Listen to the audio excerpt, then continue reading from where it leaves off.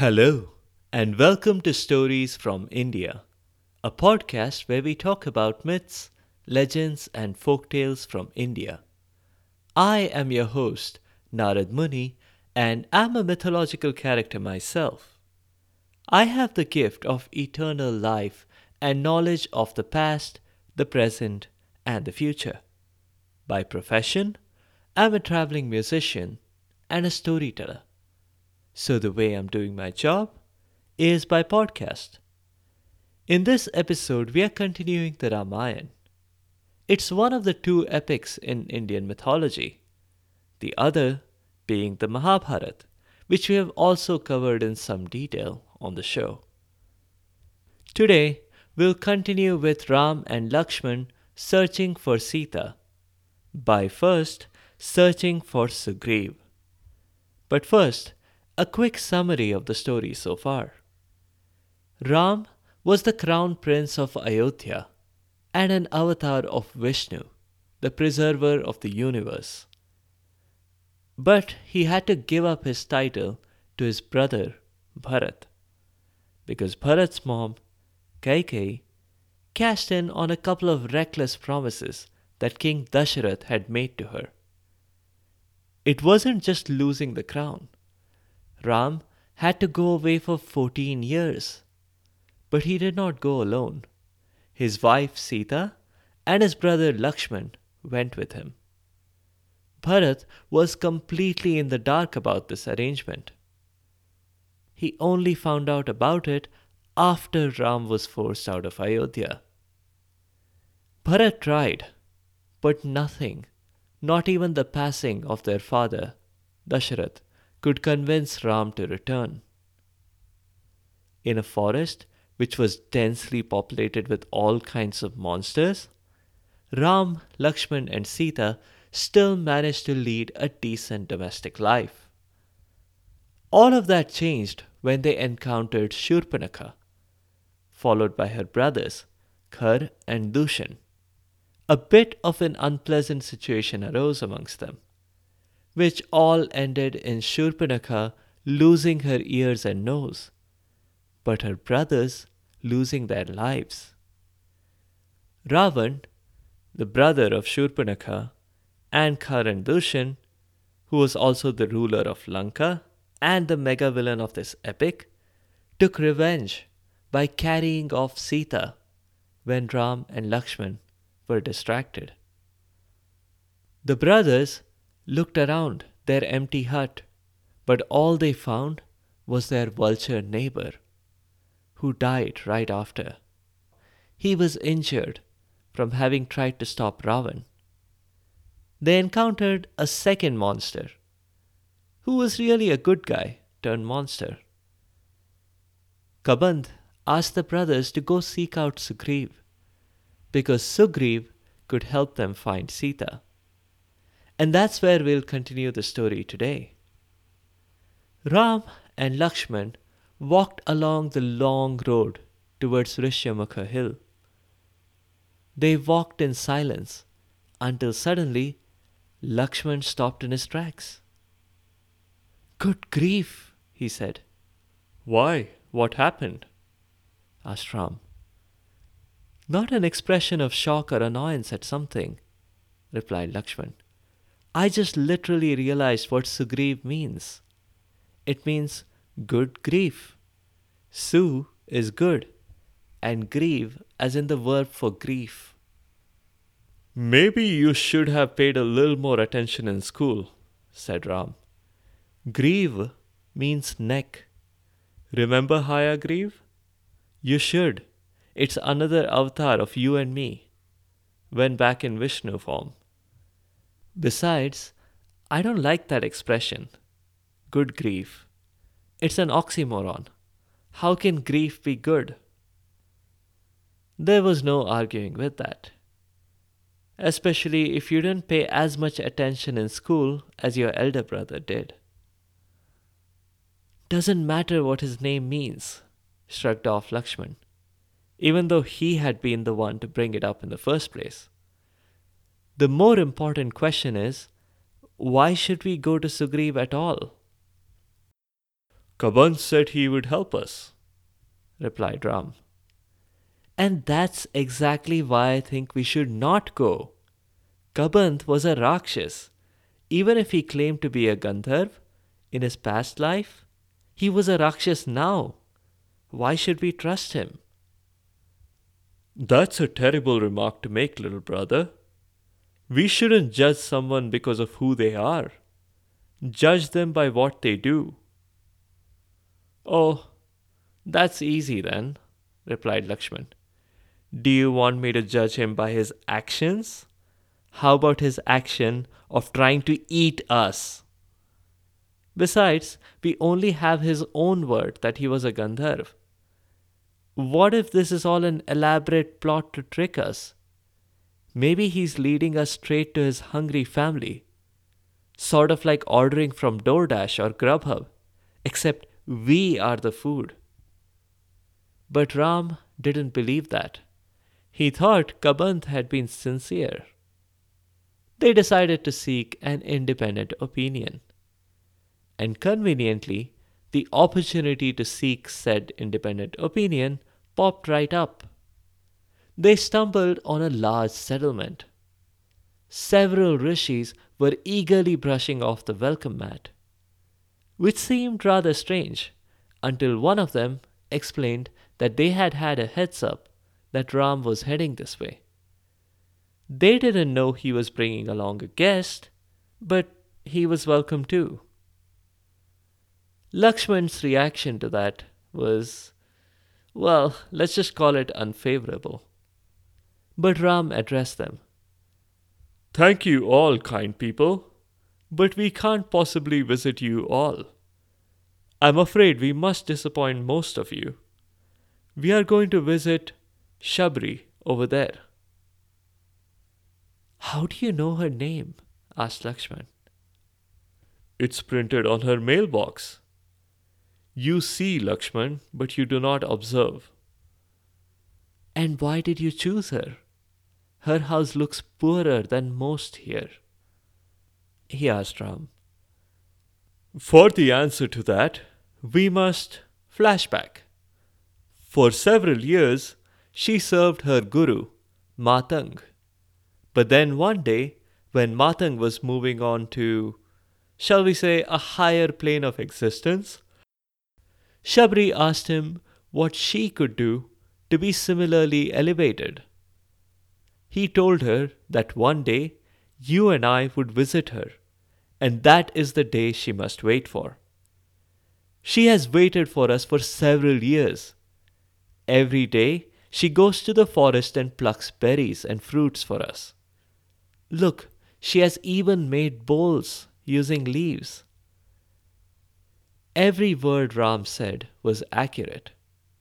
But it was more than just that. Every day, rain or shine, Shabri went through a whole routine, expecting them to arrive. The fact that they did not appear for several years did not in any way dampen her enthusiasm. She greeted them warmly, offered them berries, and in general played the thoughtful host. However, Lakshman did not play the part of a thoughtful guest. He turned his nose up at the fact that each berry had been bitten into. Ew, gross, he said. Not the sort of remark that a host likes to hear, especially if she has been thoughtful enough to taste each berry with the aim of picking only the sweet ones. You could have used a knife instead of biting into each one directly. And if you've been picking all these sweet berries, why didn't you just plant some in your yard? Then you need not have walked to the forest every day, and all the berries would have been naturally sweet. That's not how evolution works, replied Ram. You really should have paid attention in school. The same berry is first sour and then turns sweet. There is no selection of the sweetest happening here. But all that is besides the point. I am totally comfortable eating these berries, even if Shabri did bite into them. The fact that she did means that she really cares and wants nothing but the best for us. Lakshman was not convinced. But it didn't matter. Ram ignored him for a bit as he talked to Shabri. He revealed to her the 9-step project that could elevate her to a higher spiritual plane, like her guru. And elevation to a higher spiritual plane basically means reserving your spot in heaven. So, after revealing to Shabri the path to heaven, Ram asked her for the path to Rishyamukh hill. She was happy to direct him, but she had questions. Naturally. Why do you want to go there? Sita wasn't taken there, was she? Shabri asked. We were told that Sugriv could help us.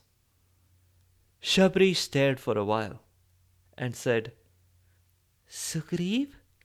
Are you sure you got the name right? Lakshman was almost grinning and looked at Ram with an I told you so expression. But then Shabri added, I guess if you go to him, you will be helped. He's got some good Vanars on his side. There's that expression again. Who or what exactly is a Vanar? Lakshman asked. Didn't Kaband explain? Asked Shabri. Oh well, there are 2 theories of what a Vanar is. The first one is that it simply means someone who lives in the forest. It's ancient India. Most people live in forests, remarked Lakshman. Second, Shabri continued, ignoring him, it might mean a monkey, complete with fur and a tail, able to leap tall buildings and swing from tree to tree. Like Tarzan? Or like the monkeys in the Jungle Book? Asked Lakshman.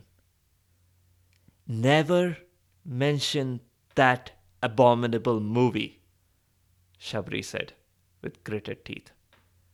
Ever, she added, for good measure. I was talking about the original movie, not the live-action remake. You gotta admit, the songs were catchy. When both Shabri and Ram glared at him, Lakshman thought it might be best to drop the topic. Anyway, Sugriv is a Vanar. He's had a falling out with his brother. Please, tell us more, urged Ram. I don't remember the details, but the whole story was in the last couple of editions of the Dandak Mirror. She went in and came back with a couple of magazines. Ram took one.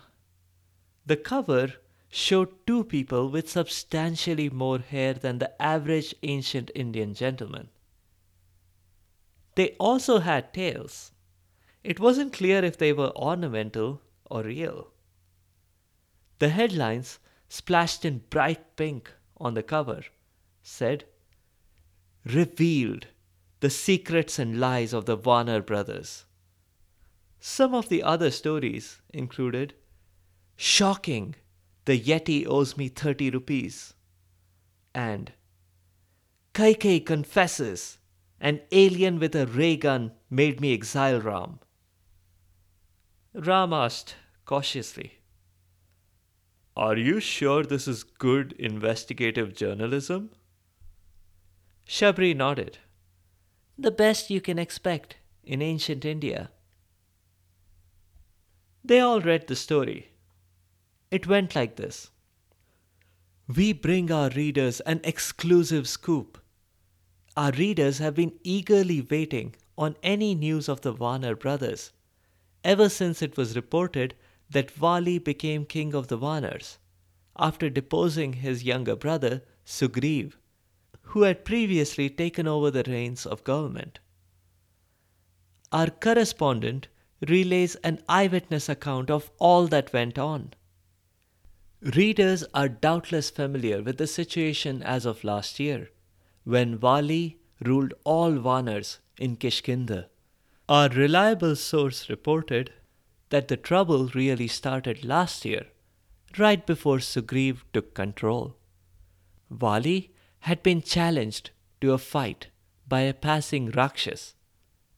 Vali accepted and, with Sugriv by his side, went to the venue chosen, a cave where the Rakshas was camping out.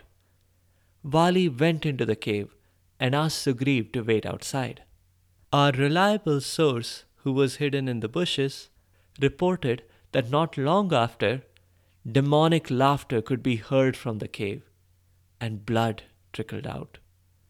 Sugriv hastily closed the mouth of the cave and headed back to the kingdom. Our readers are doubtless familiar with the subsequent mourning of Vali's presumed demise and Sugriv's crowning.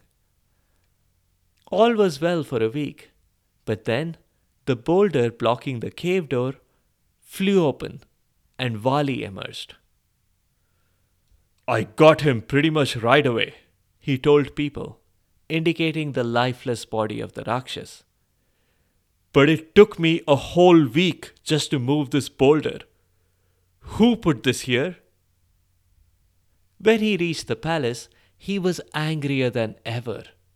He had to walk the whole way. The chariot/taxi driver explained why he was refusing to accept Vali's coins. Demonetization. Only the ones with Sugriv's face are acceptable. The Vali coins are no longer in circulation. Vali chased Sugriv out of the kingdom with a pitchfork. Sugriv got a little lucky though. He managed to reach Rishyamukh hill just in time, thanks to Matang Rishi's curse. Yes, the same Rishi who was the guru of one of our loyal subscribers. "That's me, they're talking about me," interjected Shabri. They continued reading. Matang had cursed Vali that he could not step on that hill. But that hasn't stopped Vali from harassing Sugriv. He's kept Sugriv's wife trapped in his palace. Our reliable source says that she cries daily for her husband, but Vali merely laughs off her request to go join Sugriv. Until recently, Vali was also regularly harassing Sugriv on the hill. Every day, he used to leap straight onto Sugriv's head and then jump off again, without actually setting foot on the hill itself. At this point, Lakshman interrupted their reading. "That takes immense precision. Imagine jumping from your palace straight onto one person's head and then straight off of the hill. I think Vali's the guy we want on our side." The article continued. It's unknown why Vali stopped doing that. Maybe he just got tired of bothering Sugriv. Vali had doubtless bigger fish to fry. He has a superpower that allows him to drain away half of his opponent's strength and absorb it himself. And because of that, Vali has never lost a single fight. "Strike two against Sugriv," muttered Lakshman. The very next line drew a sudden sharp reaction from both Ram and Lakshman. Our readers will remember that this superpower enabled Vali to defeat Ravan after Ravan had wiped the arena floor with Sugriv. "That settles it.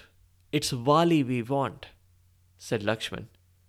"How can Sugriv help us? He's in a bit of a pickle himself." But Ram was adamant. "No, we must go to Sugriv." "And why is that, bro? Read the article. I'm pretty certain Sugriv meant to close the cave off when he knew perfectly well that Vali was still alive." "The reason is clear," said Ram. "Vali broke the rules of engagement. He has imprisoned Sugriev's wife. That is an unpardonable offense. Lakshman suddenly understood. The pain of Sita's loss and the fact that she was now imprisoned was clear to see in Ram's eyes. Lakshman nodded. All right, Sugriv it is. Let's go. If we move now, we can make it to Rishyamukh by sunset. They thanked Shabri for her hospitality and began walking in the direction she had indicated.